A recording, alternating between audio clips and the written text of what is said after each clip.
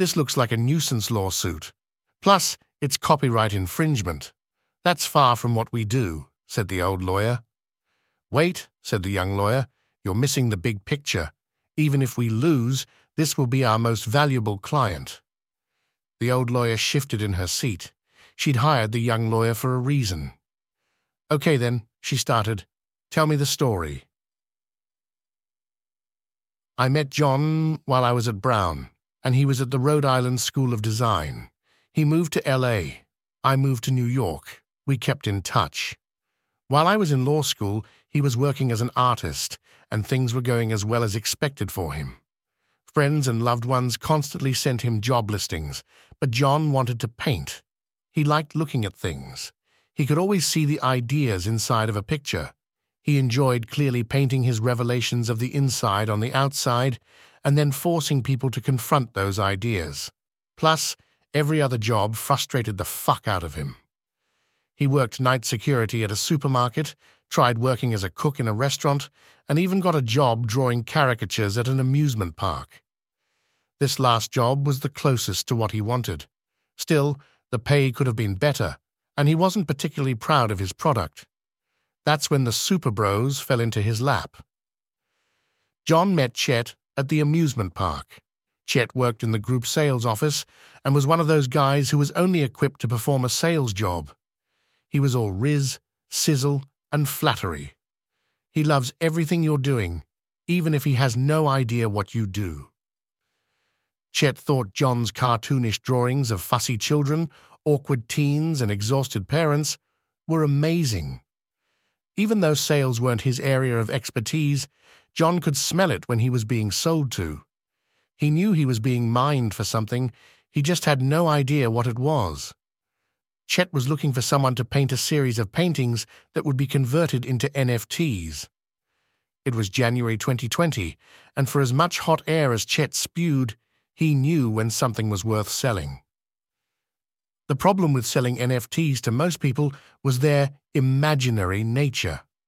Chet's innovation was that he'd get an actual artist to create genuine art, and then the NFT became icing on the cake. The real-world art would be kept in a central location. They had a Freeport holding facility in the port of LA.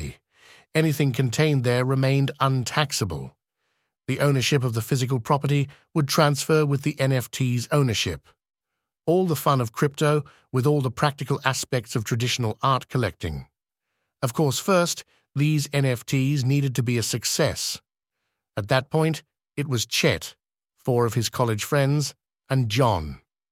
John was paid $100 a pop to create the first round of these 30 digital trading cards. All involved would become the first owners of 5 paintings each. John didn't want to be the subject of his own work.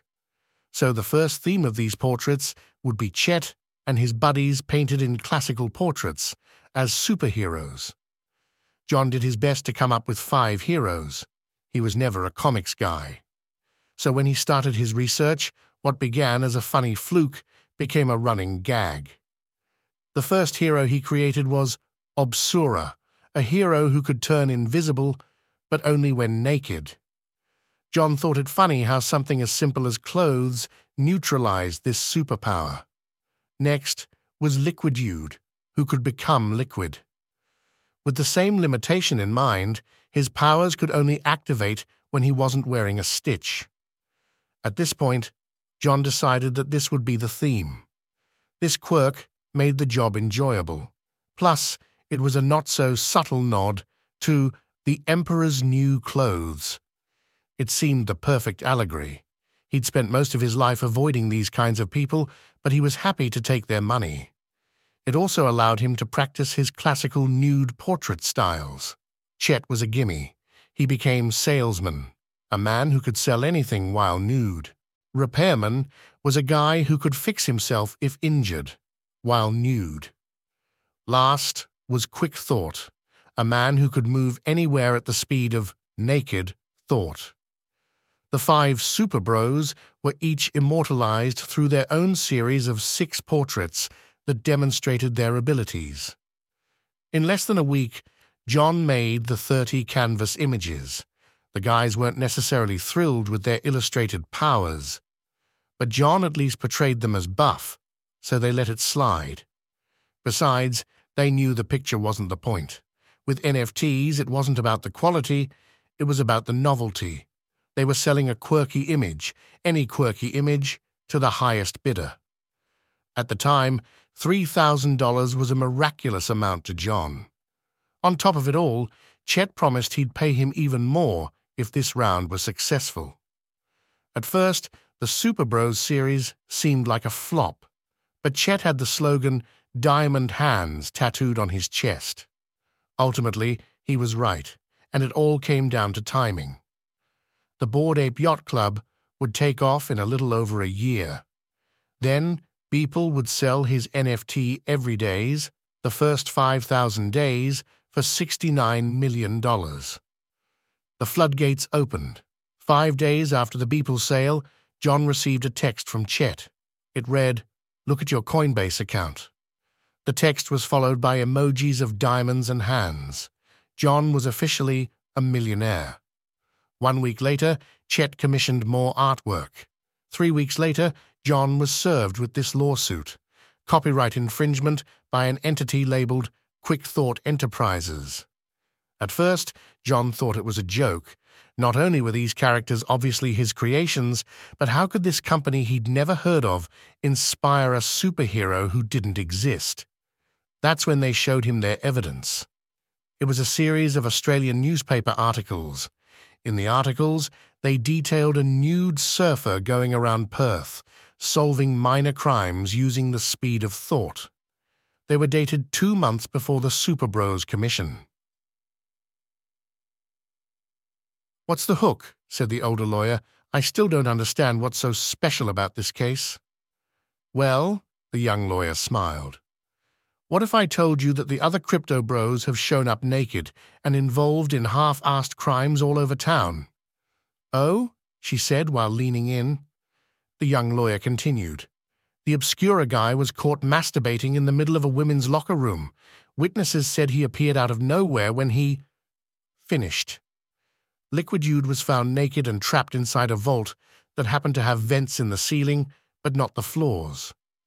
He got in mysteriously, but couldn't find a way back out. Repairman was flagged for indecent exposure while participating in an MMA fight. The only two we haven't heard from are Chet and Quick Thought. Chet is apparently doing quite well. He's amassed quite a bit of wealth and used it to disappear." "Are you implying Quick Thought is somehow suing for copyright on a painting he commissioned?" the senior woman asked. "I don't get it." The young lawyer looked her straight in the eye. "Imagine you had a superpower where you could transport yourself anywhere by thinking." She paused for dramatic effect. What if it wasn't just anywhere in place, but also anywhere in time? The older lawyer cocked her head. "You think this guy went back in time? Once there, he quietly, locally, becomes a superhero. He does this to falsely prove that he came up with the idea for Quick Thought first?" "Yes." She slammed her palm on the desk. "That's absurd." She said, "If this Quick Thought guy can travel in time, he could have made money in so many other simpler ways. I don't think this guy is going after money. If these paintings John did gave these guys superpowers, John is the one with real superpowers. What happens if he continues to paint Quick Thought? If Quick Thought can figure out how to legally control what John paints, he can effectively control the superpower.